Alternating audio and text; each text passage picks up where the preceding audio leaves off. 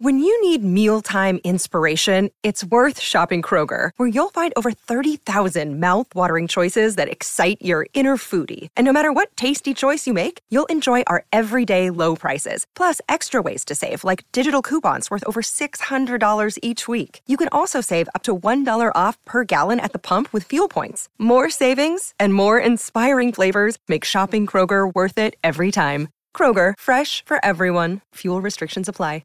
Another day is here, and you're ready for it. What to wear? Check. Breakfast, lunch, and dinner? Check. Planning for what's next and how to save for it? That's where Bank of America can help. For your financial to-dos, Bank of America has experts ready to help get you closer to your goals. Get started at one of our local financial centers or 24/7 in our mobile banking app. Find a location near you at bankofamerica.com/talktous. What would you like the power to do? Mobile banking requires downloading the app and is only available for select devices. Message and data rates may apply. Bank of America N.A., member FDIC.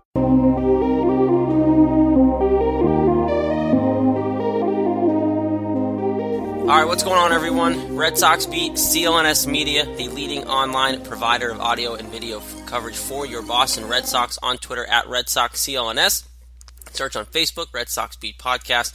And, of course, don't forget to follow the whole network at CLNS Media. And now we're going to jump on with our guest of the week, Chris Villani of WEEI. What's going on, Chris? How are we? I'm doing well, man. How are you? Doing well. Getting through the week, and as we record here, Red Sox are virtually tied for first place, kind of in first place. The whole makeup game with the Yankees is confusing.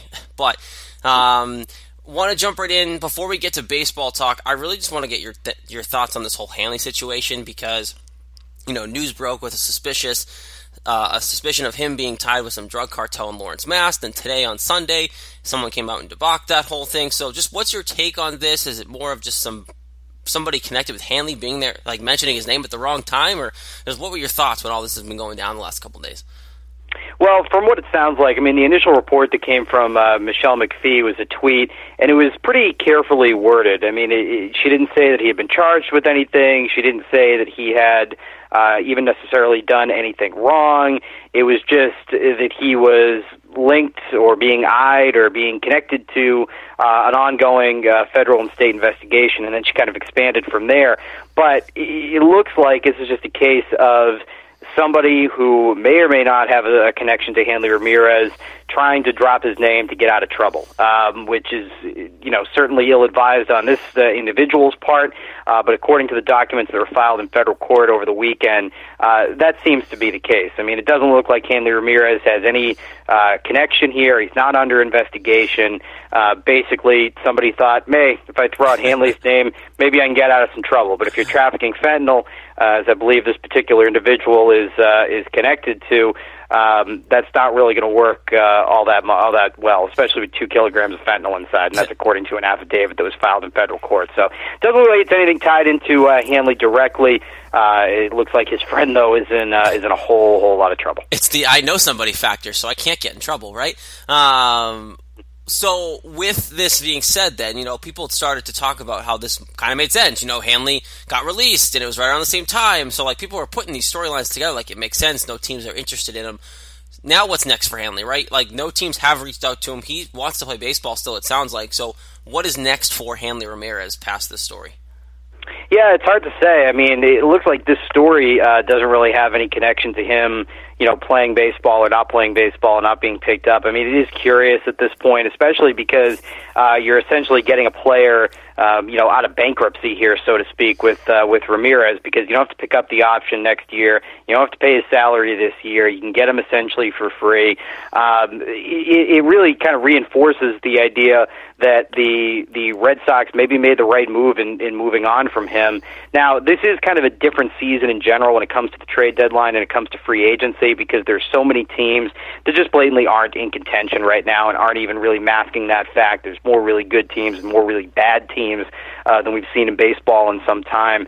So Hanley, based on some of the Instagram stories and things he's posting, seems like he's fairly content waiting it out and sort of slow playing this. The problem with that for him is the longer you stay away from the game, the harder it can be to get back to it. So this particular story, it sounds like it doesn't really have any link at all towards the DFA, which I still think is mostly about the not wanting to pick up the $20 million plus option for next year. But it's curious, certainly, that you still haven't seen Hanley Ramirez get picked up, and you wonder how much of a drive he has really to get back into it at this point. Is it the end? You outside looking in, the Chris Villani opinion, is he out, or is he done? Is he done with baseball? I have to imagine he wouldn't be done with baseball entirely. I think he would get another opportunity somewhere, whether it's later on this season, whether it's just a bat, at the end of the towards the end of the year, the stretch run when the pennant races are more and division races are more clearly defined, or maybe even an opportunity next year. I mean, he's not that old. He is a guy who I think we saw at least in flashes this year. When he was back healthy after being injured and dealing with that shoulder injury for a good part of last year, can still be a power bat, can still give you a little something from the right side. Is he an everyday player? Probably not. Can he hit left-handed pitching? Yeah. And could he help a contending team? Maybe. So if I had to guess, I would say we will see him at least get one more opportunity. All right, Chris, let's jump to this edition of the Red Sox, obviously minus Hanley Ramirez. Biggest topic this past week has been, the bottom half of this lineup. It's been past Xander Bogaerts. It's been the Devers inconsistency. It's been Jackie Bradley. It's been the catching. What does this team need to do to address the bottom half of the lineup, seeing that, right now, it's gotten better over the last couple games, but can they consistently get back to where they were earlier in the year? Or is the bottom half of this lineup going to be a problem as this team gets closer to the trade deadline and moving forward past that? Yeah, there are parts of this team, especially offensively, that look similar to what we saw last year, right? I mean, Jackie Bradley had a 3-for-3 day today, but, he has gone through long stretches of ineffectiveness. The catching position, I don't think they were counting on getting much offense from that.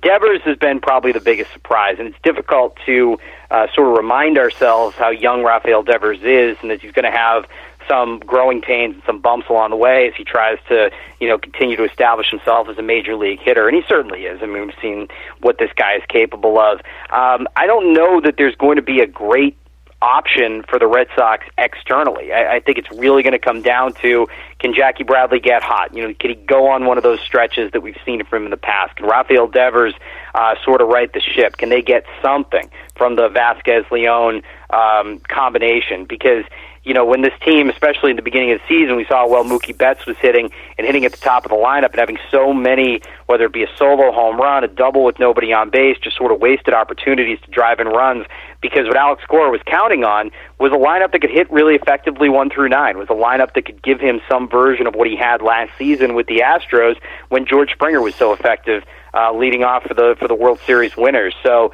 it's a tough spot right now for the Red Sox. And you look at most of the other things, most of the other parts of this team, and starting pitching has been very good. The top half of the lineup, the bullpen, and the bullpen is probably the easiest place to add and supplement going through the season, whether it be internally or externally. But getting that bat, finding that offensive spark, I think that's something that they'll maybe look hard at over this next month. They're just not in a great position to deal in terms of their own assets, and it kind of goes back to what's the market really going to look like when you've got so many teams that just aren't contending, only a handful of teams that'll be buyers. It may be difficult to pry away anything impactful with what the Red Sox have and would be willing to give up. With their need of a bat, Chris, I know the one guy that has some value in the system is Sam Travis. Now, he's obviously bounced back and forth. Can Sam Travis have an impact? 'Cause I know there's some people around fans here and some media members and whatever it may be still believe in Sam Travis. I think obviously Sam Travis still believes in Sam Travis. Is there any chance that he gets a shot to come up here and help this bottom of the lineup, or is he kind of riddled to Pawtucket?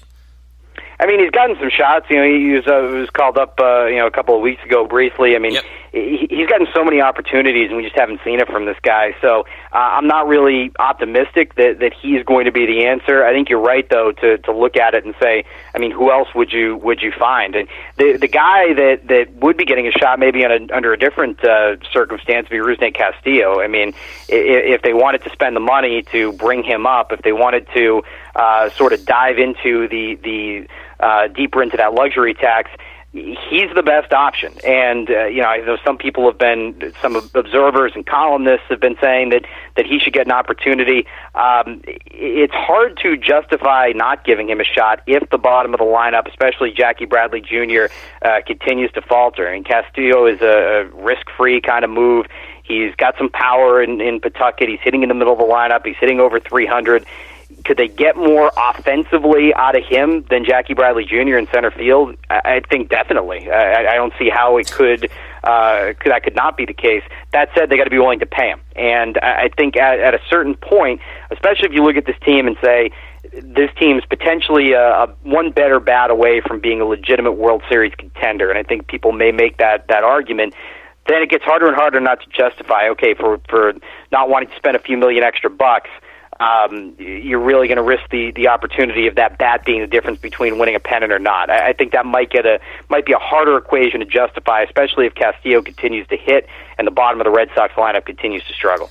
What's the leash then on that situation? Like, if you consider Rusney Castillo, is it after the deadline? Do you see if you can get something externally? I mean, I don't even know if you can trade anything at this point. The value you don't have in the farm system is insane. But what's the leash of there of how much longer does the bottom of this lineup get? Well, I think they're going to at least wait a little bit into July and see how the trade market develops. I mean, you get to see who's going to be on the move, what asking prices are looking like, and I think it might be the middle of this coming month of July where they're able to get a good sense of, okay, what's the line? What's the market going to be? Are they going to be able to do anything? Is there something that they can get that will make a difference and not give up a big piece that they really don't have? Number one, and wouldn't be willing to give up with, or wouldn't be able to part with. Number two. So I think there's a little bit of a leash here, but as you get towards that trade deadline, if the answer's just not coming externally, then you look internally, and Castillo would seem to me, at least right now, to be the best bet, but he obviously does come with a cost. You switch to the bullpen because you mentioned it, and I want to kind of stop you there because bullpen, some people think it's fine, some people don't think it's fine. Are you in the point where you're okay with riding out the bullpen and the bottom of the lineup's more of an issue? Because I'm not a believer in the back end, and I think you might be able to afford some help there if possible, but what's your take on this bullpen, and can you trust these guys to be the group moving forward? Yeah, I think overall you can. I mean, I think this bullpen has been one of the better ones in baseball so far this season. I think bullpens have sort of a meteorologist tied to them, and that a meteorologist gets the forecast right 20 days in a row. The day he screws it up when you got a wedding is the day you get frustrated. I think we remember sort of the big failures and flops of this bullpen more so than we do the successes, but I would certainly put them up against Houston. I mean, the Yankees obviously have a very good bullpen. That's going to be a challenge to overcome, but you look at the number of one-run games the Astros have lost, the number of games they've given up in late innings, the Astros at the closer position relative to the Red Sox at the closer position, and I think it's all lines up pretty favorably for Boston. As I mentioned before, that is one area where I don't want to say you can always get a guy, but that is one place where you can sort of make it work out. And the Red Sox do have a lot of depth in starting pitching, so I do think, especially looking into a postseason situation where you're shortening the starting rotation, where you have more arms available, I think they do have enough to get it done and be very effective and still one of the best closers in baseball. So that is one of those things that's just easy to say, well, they can always get better at that spot, but I still would look at the bottom half of that lineup as being the bigger concern. How big of a factor has the starting rotation been then on the bullpen? Because I look at it and go, you know what, if it wasn't for like Chris Sale and David Price even like pitching the way they have been, this bullpen might look a little more taxed and a little more vulnerable than they have been. Yeah, but again, you could say the same thing for Houston. I mean, look at the rotation that the Astros are putting out there every week through the rotation. I mean, it's they're handing off one effective starter to another, including a guy who might be the best pitcher in the American League. So again, they've sort of done it in a similar fashion where they've had really, really good starting pitching. They've got a good lineup, and they've been able to ride that a little bit. And the Red Sox are sort of following that exact same model. So. Yeah, you could say the starting pitching has helped, but they've got it. I mean, they've got the starting pitching. I really don't look at that as a huge concern. Chris Sale's been pitching well. His last three starts, a 1.71 ERA coming into today, and then he was outstanding today. This was the vintage Sale that you saw at the beginning of last season. So, yeah, is the starting pitching helping? Sure, but, they've got it. So, I mean, it's like saying J.D. Martinez is really helping the middle of this lineup. Well, yeah, they've got him. So that makes sense. The fact that they do bodes well not only for the bullpen, but the Red Sox chances in general. So, big picture, what do the Red Sox need to do consistently the rest of the way? What's the biggest thing they need to keep doing to stay with the Astros, the Yankees? Because obviously it seems like everybody that's talking about the Red Sox are putting them third in the American League right now. Yeah, it starts with the starting pitching, and that's been a strength for this team. And they're going to be as good as their starting pitching. I mean, it's a cliche, but it certainly bodes or holds true for this particular team. And we've said it all throughout the season and the off season coming into this year. Chris Sale and David Price are going to carry this team into the postseason. Chris Sale and David Price are going to be linchpin guys for this team in the postseason. And then you add in Rick Porcello, Eduardo Rodriguez, Stephen Wright, the depth that they have. They may not have quite the top end that the Astros does, but they're right there with them, maybe a 1 and 1A, and they've got the ability to put a lot of different arms out there, a lot of depth, especially again in a playoff situation. So starting pitching is the biggest thing. They continue to be able to put this team in a position to win night in, night out, which they've done by and large. They're going to be fine, and they're going to be able to hang in there with the Yankees, who are also really good. I mean, you have 3 teams right now that are on pace to win more than 100 games. Sort of shows again the haves and have-nots in baseball. But the Red Sox are one of the haves, and they'll be right there with them if they continue to pitch. All right, Chris. One last question before we get you out of here. Dustin Pedroia and Tyler Thornburg both figuring out their own injuries. X factors potentially, right? We're talking about areas of needs, a bat potentially, as well as that bullpen help. Those guys potentially could be the answer, right? They're coming up and they could be there for this team. Likelihood of both those teams, both those players being here for this team moving forward, Pedroia and Thornburg. Well, it sounds like Pedroia is still a ways away. I mean, he's not even doing any baseball activities right now. He's running on the treadmill late last week, and it doesn't seem like he's going to be back at least in the first half of the year. For Thornburg, he's a guy that, how long have they been waiting on him at this point? So you'd like to see Tyler Thornburg get back because, again, it's just you can always add somebody. You can always put somebody else in that bullpen. It does seem like he's getting closer. He's at least, getting into a position where he might be able to help this team a little bit more consistently. But for Pedroia, it's frustrating because you hear that he's not doing much more than just running on a treadmill, and it doesn't seem like it points to a return, at least in the first half of the season. So, and it's too bad because I really did think that Pedroia, despite his age, if he stays on the field, and that's been a big if for him the last few years, he's been an effective player. Defensively, he gives them a huge upgrade, and he has produced. He was the Red Sox best hitter last year when he went down with an injury. So the last time we really saw him on the field consistently. So it's just been sort of one setback after another for him. I don't really have high hopes for him. For Thornburg, at least his ability to help this team, I feel better about that. But then again, we've been waiting on Tyler Thornburg for some time. Does Pedroia come back this year? Certainly not in the first half. I think he may give it a shot later on this year. But again, it's pure speculation. He's not doing any baseball activities, so it's really hard to put a timetable on it at this point. None of us are doctors, right? So, Chris, we'll leave it there, man. Appreciate it. You joining on again, Chris Villani, WEEI. Appreciate the time, and hopefully we talk to you down the line. Absolutely, anytime. Happy to do it. All right, Chris Villani, WEEI, on Twitter at ChrisVillani44. Check him out, of course. Big show. Shout out to him for coming on. And he's brought to you by our good friends at Hims. 66% of men are losing their hair by the age of 35. The thing is, when you start to notice your hair loss, it's way too late by then.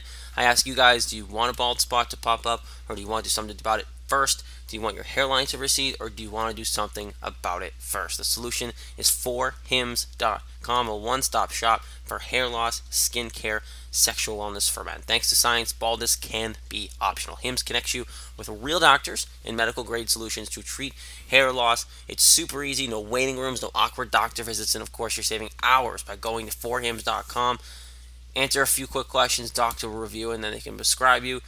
It's great. It's something that I see work on a daily basis with people that I know in my life, and it's going to work for you. Now, all you got to do is go to 4hims.com. My listeners actually get a trial month of Hims for just $5 today, right now, while supplies last. See website for details. This would cost hundreds of dollars, guys, if you went to the doctor or a pharmacy. You go to 4hims.com/socks. That's FORHIMS.com/socks, forhims.com/socks. All right, one more show. Chris Villani at ChrisVillani44 of WEEI joining us here on the network. My name is Jared Skelly, hanging out with you here. Jess Thomas, not here again this week, had his child.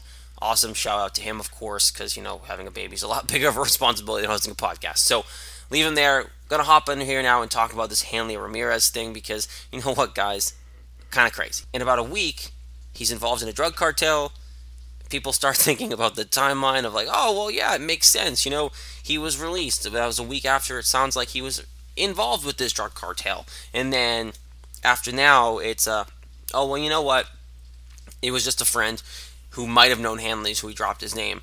Who knows? All we know is it seems like it was a hoax, and it seems like it was a buddy of Hanley's or someone that he happens to know that is in a crap ton of trouble, and they dropped Hanley's name hoping it was one of those, well, hey man, you know who I am? I know Hanley Ramirez. No, it's not one of those. It seems like Hanley's good to go. He's not going to be in this drug cartel ring in Lawrence, Mass, which we all know could happen. But that being said, and I asked Chris this question while he was on with us, why isn't Hanley on the team yet? Why hasn't he been signed? Because this was something that made sense. It was the Red Sox knew something.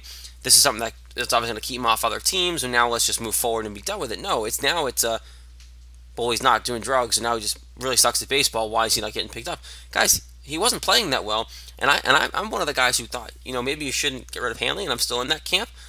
But clearly, teams even outside looking in said, you know what, Hanley's not really worth the risk. We don't need him that badly, and I think it goes to the problem around the league of there aren't enough good teams in the league right now for Hanley to have a landing spot.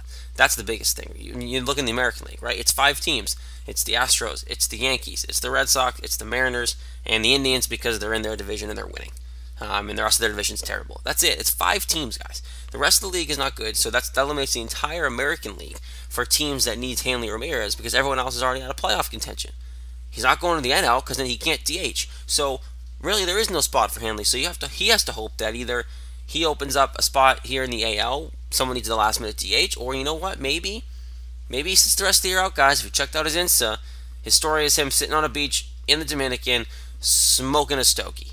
Not a bad way to be living when you're that old and the Red Sox are paying you $15 million to go away.